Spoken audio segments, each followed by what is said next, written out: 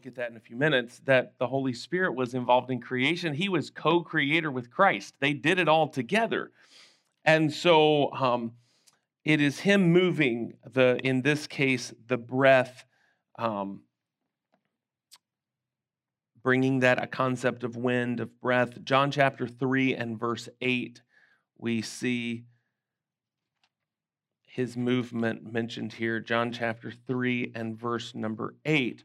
The wind bloweth where it listeth, and thou hearest the sound thereof, but canst not tell whence it cometh and whither it goeth. You can't tell where it came from. You can't tell where it's going. And in fact, you should have seen me trying to find a picture. There is a PowerPoint, but when I was looking for the picture on the PowerPoint, looking for a picture of wind, and I was amazed at how few of people have actually taken pictures of and posted them on the website we were using of wind blowing really hard. Finally, I thought, the desert, sandstorm. You know, there's not that many photographers who've gone into sandstorms and then give away their pictures for free online. But I found one of the wind blowing across the sand dune. When I saw that, I'm like, that's perfect. That's perfect. You see the wind blowing, but you can't see the wind itself. That's the same way with the Holy Spirit. Ironside said, you see its effect. You can see what the Holy Spirit has done in a person when they get saved. I was little when I got saved, but my mom will talk about the change that happened in my life. She saw a difference. There were some things different about me, the way I behaved, the way I responded to my parents. As a 6-year-old boy, what was it that made the change? It was the Holy Spirit. We've had places where we go in and do Bible clubs on a regular basis where I remember a specific place in Mississippi, they said the week is always better when y'all have been here. Because we'd go in every Monday morning at in Picayune, Mississippi. We'd drive over there. It was about an hour from where we lived. And we'd go over and we would do a Bible club at 7:30 in the morning on Monday mornings. And the ladies would say, there's just a difference when you leave, the kids act different. And so the week's always better. So we want to make sure we always have you here on Monday morning. There it is. There's the wind. So we want to make sure we have you there. Why? Because they were seeing the effect of the Holy Spirit in the lives of these little kids. They acted different after the Bible club, and it would last for days after that. What was it? It was the effect of the Holy Spirit. And here specifically, he's talking about the new birth. So giving life, putting breath into man, and then birthing us as believers. So first of all, let's go back, we'll review with the pictures. Number 1, we have the dove. Number 2, water. Number 3, wind. Number 4, fire. This was, I would say, the other of the top 3 for us to recognize. Thank you guys for getting that up there. I'm in the wrong book of the Bible. Acts chapter 2. And suddenly there came a sound from heaven as of a rushing mighty wind, and it filled all the house where they were sitting. And there appeared unto them cloven tongues like as of fire, and it sat upon each of them. Why did they see these tongues of fire on tops of their heads? Because fire is symbolic of the Holy Spirit, of the Holy Ghost in scriptures. There are a number of things that that fire represents in the Old Testament. The first would be the presence of God. Moses came to the burning bush, the bush that burned yet was not consumed, Acts chapter 3. So, first of all, fire can represent the presence of God. Number 2, fire can represent the power of God. 1 Kings chapter 18. When the prophet built the altar, repaired the altar that was there, he poured water all over it. What came down from heaven? Fire came down from God, demonstrating the power of God. It ate up everything there. It drank up the water. It was representing the power of God. And then Isaiah chapter 4, as well as chapter 6, the purifying of God. So the presence of God, the power of God, the purifying of God. In Isaiah 4 and verse 4, we see it. Isaiah 6 and verses 7 and 8, such a beautiful illustration. As Isaiah said that an angel flew down, he took tongs and he took a coal from off the altar and he put it on his mouth and he cleansed him. There was the fire for cleansing. So all of those are ways that we see the connection of the representation of fire in the Holy Spirit and in the Old Testament and his work in our lives, because we have the presence of God in our lives because we have the Holy Spirit indwelling us. We can see the power of God in our lives because we have the Holy Spirit indwelling us and working through us. And when we are powerful, is the only time we are truly spiritually powerful is when the Holy Spirit is working. Somebody can get up and teach a lesson in church, in Sunday school, vacation Bible school. A person can get up and teach a lesson, and we all walk out and we go, okay, I have facts. That was nice. I got some facts. But sometimes somebody can get up and they don't even have a lot of skill at teaching. But when you walk out, you're like, wow, I got so much. And spiritually, you were built up. What was the difference? One, man can construct a lesson and teach us facts.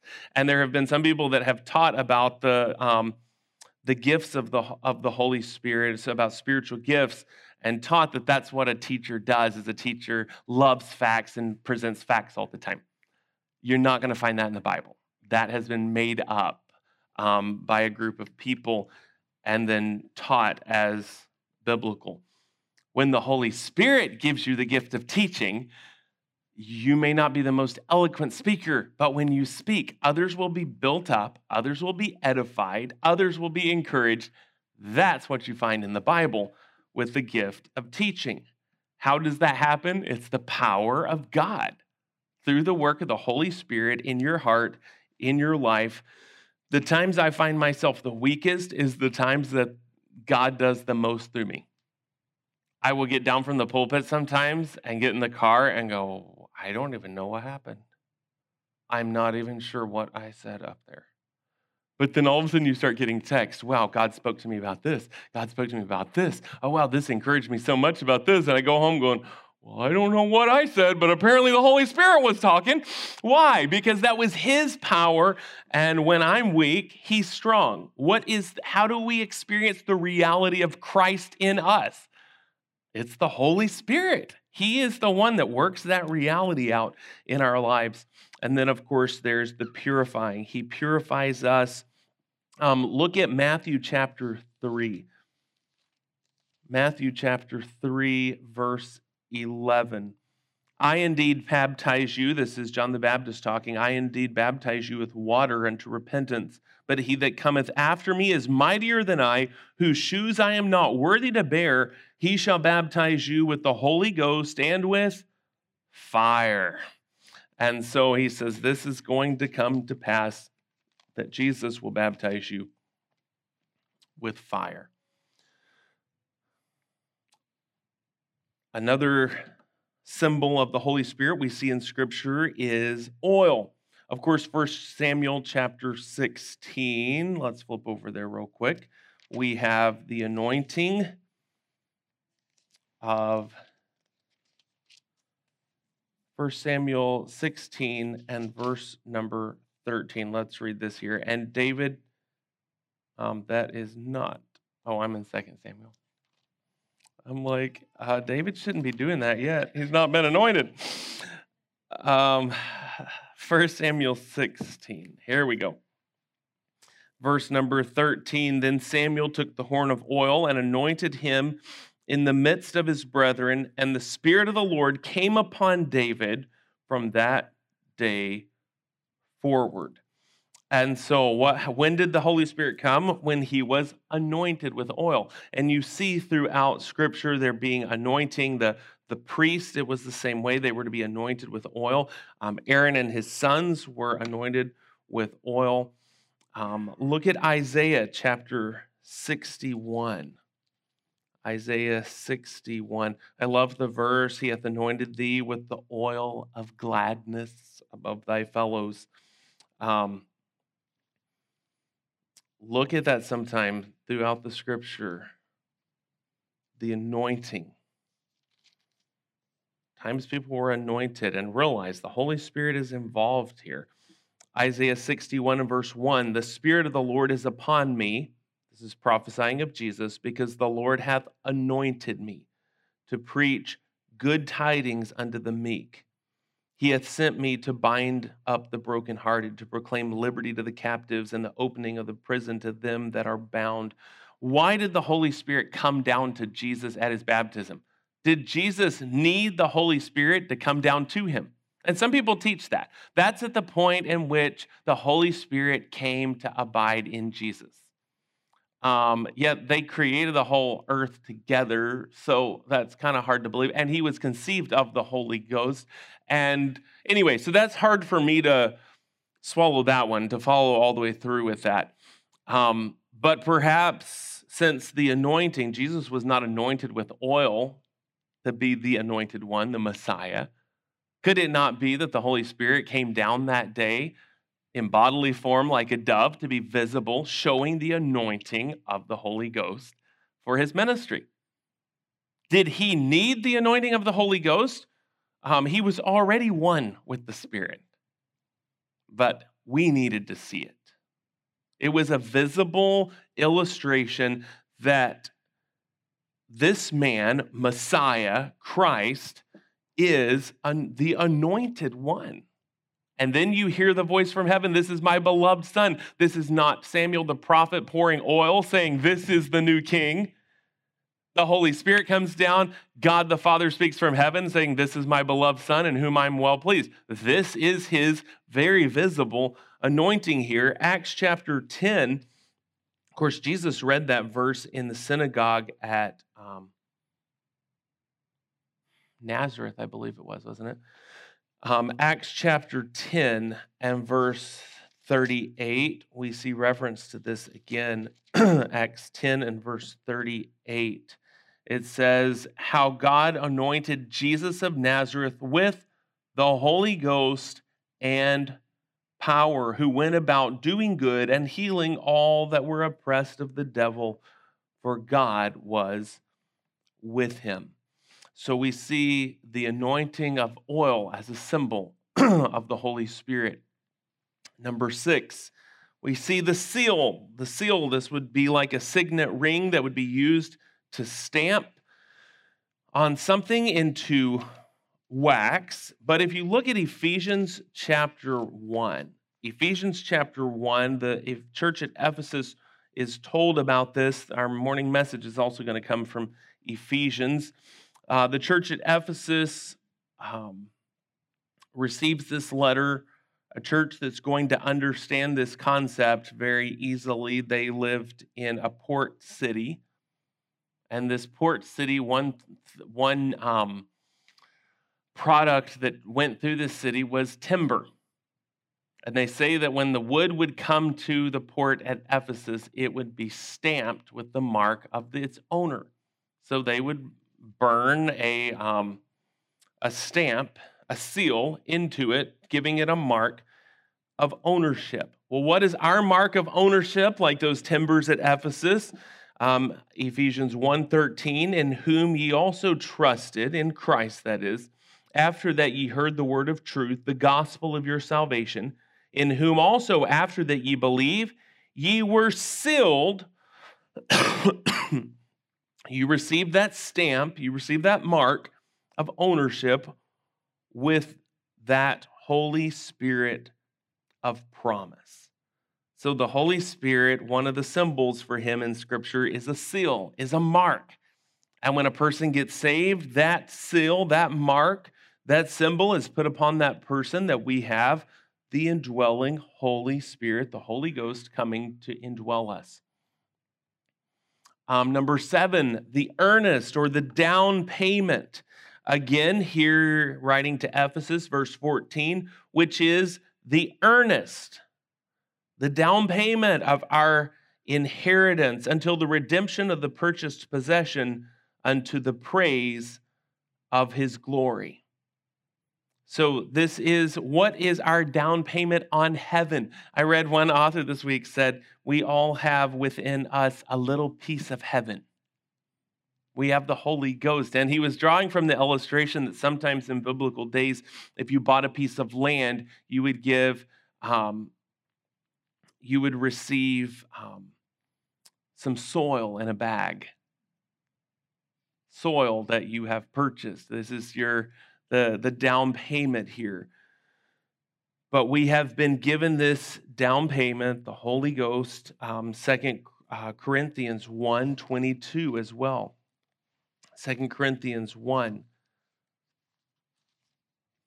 and verse 22, we read, who hath also sealed us and given the earnest of the Spirit in our hearts. So this earnest money, the down payment money, is a symbol of the Holy Spirit. Number 8, the finger of God. This one is very interesting to me. If you look in Matthew chapter 12, Matthew chapter 12. Matthew chapter 12 and verse number 28. Jesus is speaking. He said, but if I cast out devils by the Spirit of God, then the kingdom of God is come unto you. Now, look what he says. If I cast out devils by who? The Spirit of God. But if you read the account in Luke chapter 11, look what term he uses here. Luke 11 and verse number 20. But if I, with the finger of God, cast out devils, no doubt the kingdom of God is come upon you. You say, well, which one was right? Was Luke accurate or was Matthew? Which one was right? Wrong question. They're both right. Because the finger of God, it could very well be that Jesus said the finger of God. Well, when Matthew wrote it down, he was being very literal here, and he said the Spirit of God, because the finger of God is the Spirit of God. It's the same. So if Jesus is talking about the Holy Spirit when he says the finger of God here, I go back to the Old Testament and I ask, how many times did the finger of God show up? Well, where did it show up? When did it show up? When the law was given. How was it written on stone? Scripture, with the finger of God. Holy Spirit showed up on top of that mountain that day and wrote out the law of God. Now, we have the law of God, the New Testament says, written in our hearts. Well, how did that get there? The Holy Spirit of the living God wrote that law in our hearts. Of course, then there's the handwriting on the wall in the kingdom of Babylon. There's the handwriting on the wall. Grandson of Nebuchadnezzar gets to see this handwriting on the wall. How is it that who is the hand he sees? It's the Holy Spirit has showed up writing on the wall. So look for the finger of God in Scripture and you realize, oh wow, the Holy Spirit's been working all this time. The Holy Spirit works in our hearts even when we're lost to write the law of God in our hearts. The Holy Spirit of God has been working for a long time as the finger of God. Of course, we could look at the word paraclete, which we get 3 different ideas from that. He's our comforter. He's our advocate. He's our helper. And you could go on with other symbols in Scripture for the Holy Spirit. But we're going to have to stop there. Now let's look at some attributes of God. Some attributes of the Spirit. Of course, as we start this, if what is said of Jesus could be said of the Holy Spirit. What is said of the Father could be said of Jesus. What is said of Jesus could be said of the Holy Spirit and of the Father, because they are one. And so what is true of one is going to be true of another. I've heard that taught multiple times, and it's been interesting. The more I investigate it, the more I find it to be true.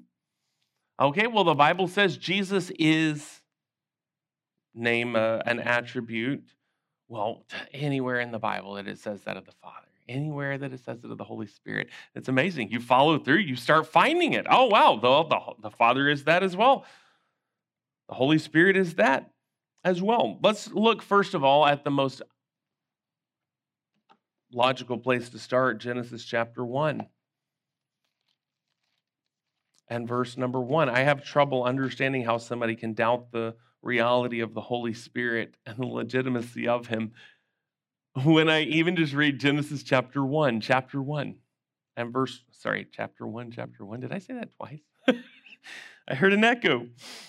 In the beginning, God created the heaven and the earth was without form and void, and darkness was upon the face of the deep. And the Spirit of God moved upon the face of the waters.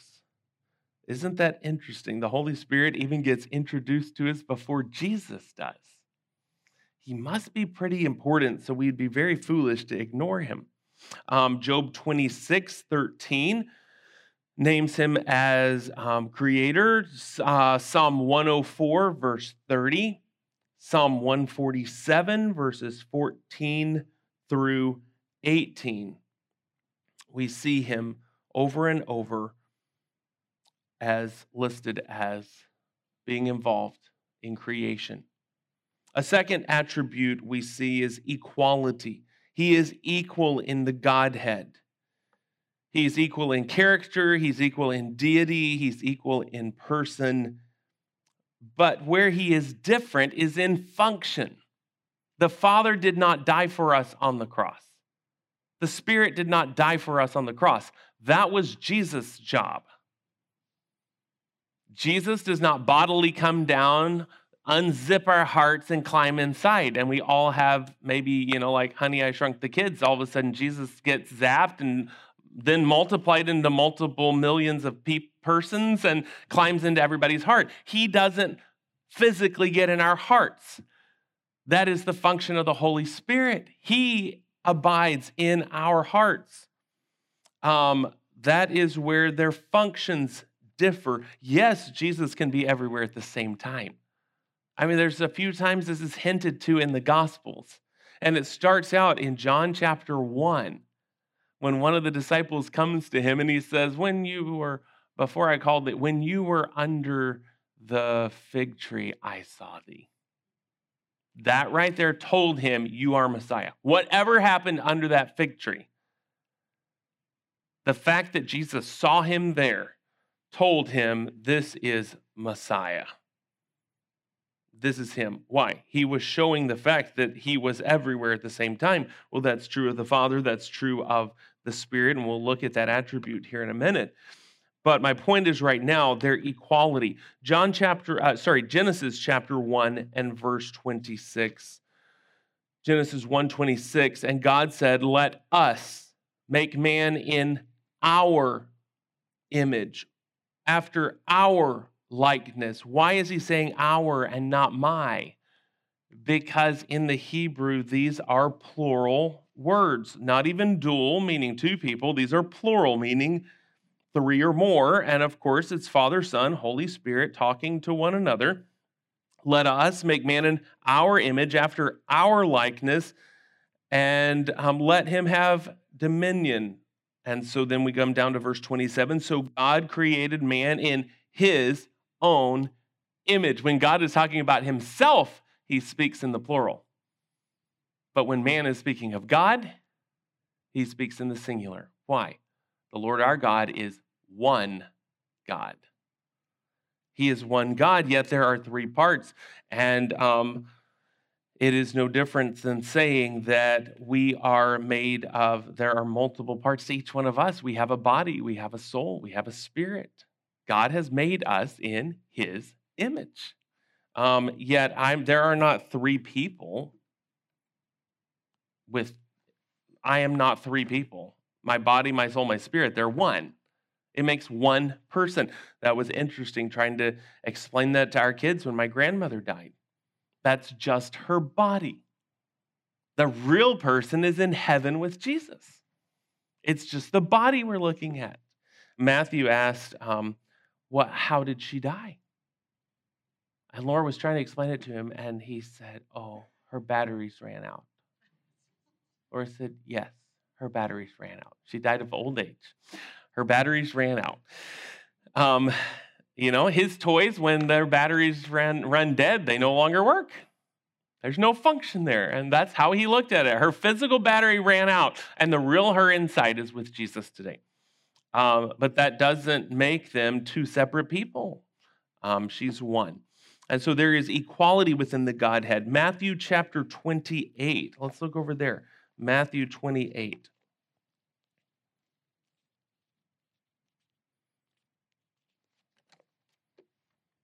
Of course, you see their unity in the Gospel of John when Jesus says the Holy Spirit's going to come and teach you what I've given him, and because I'm only giving him what the Father gave me. What's he talking about there? He's talking about their equality. We all have the same message.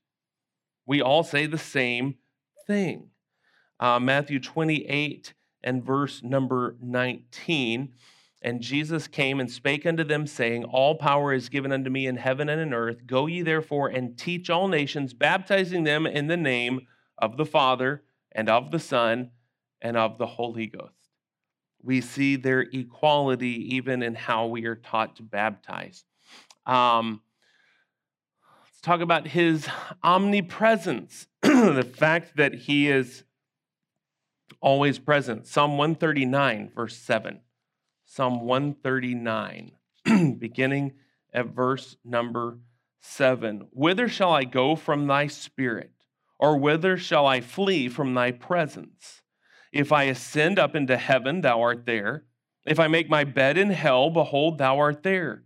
If I take the wings of the morning and dwell in the uttermost parts of the sea, even there shall thy hand lead me, and thy right hand shall hold me. If I say, surely the darkness shall cover me, even the night shall be light about me.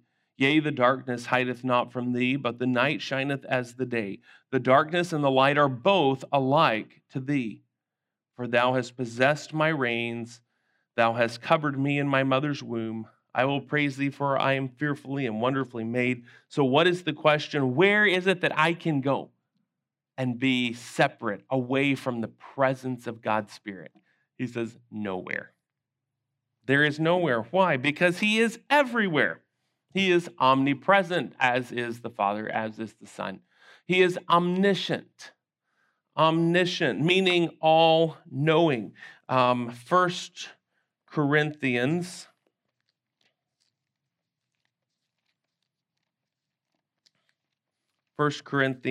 chapter 2.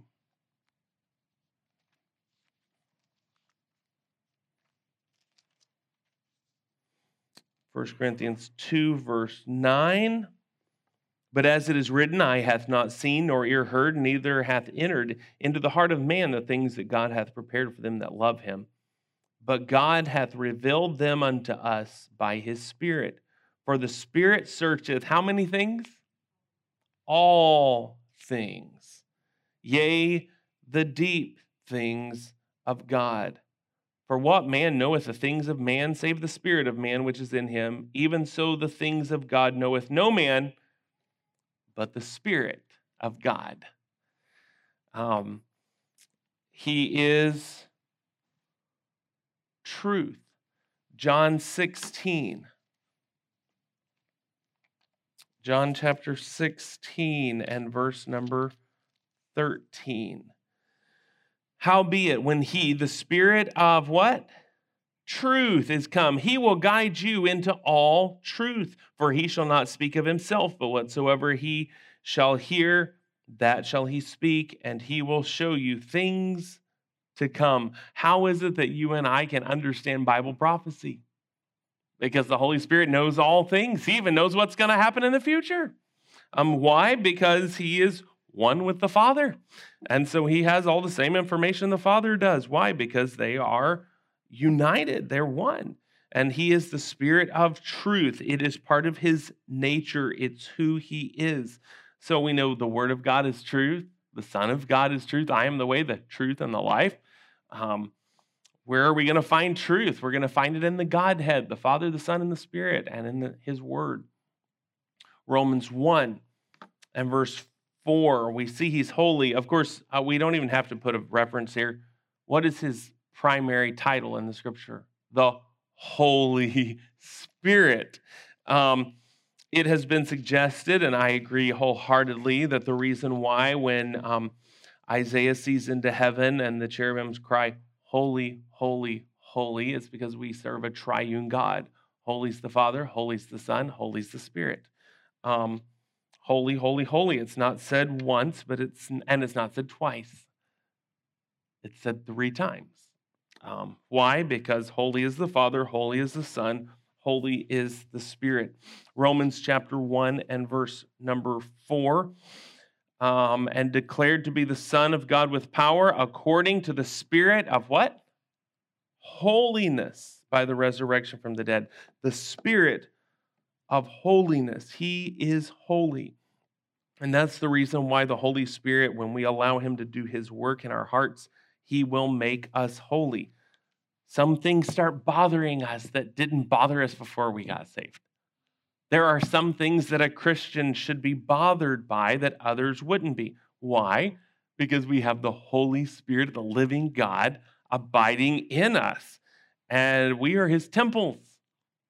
He lives inside us, and so he is going to deal with us according to the fact that he is holy.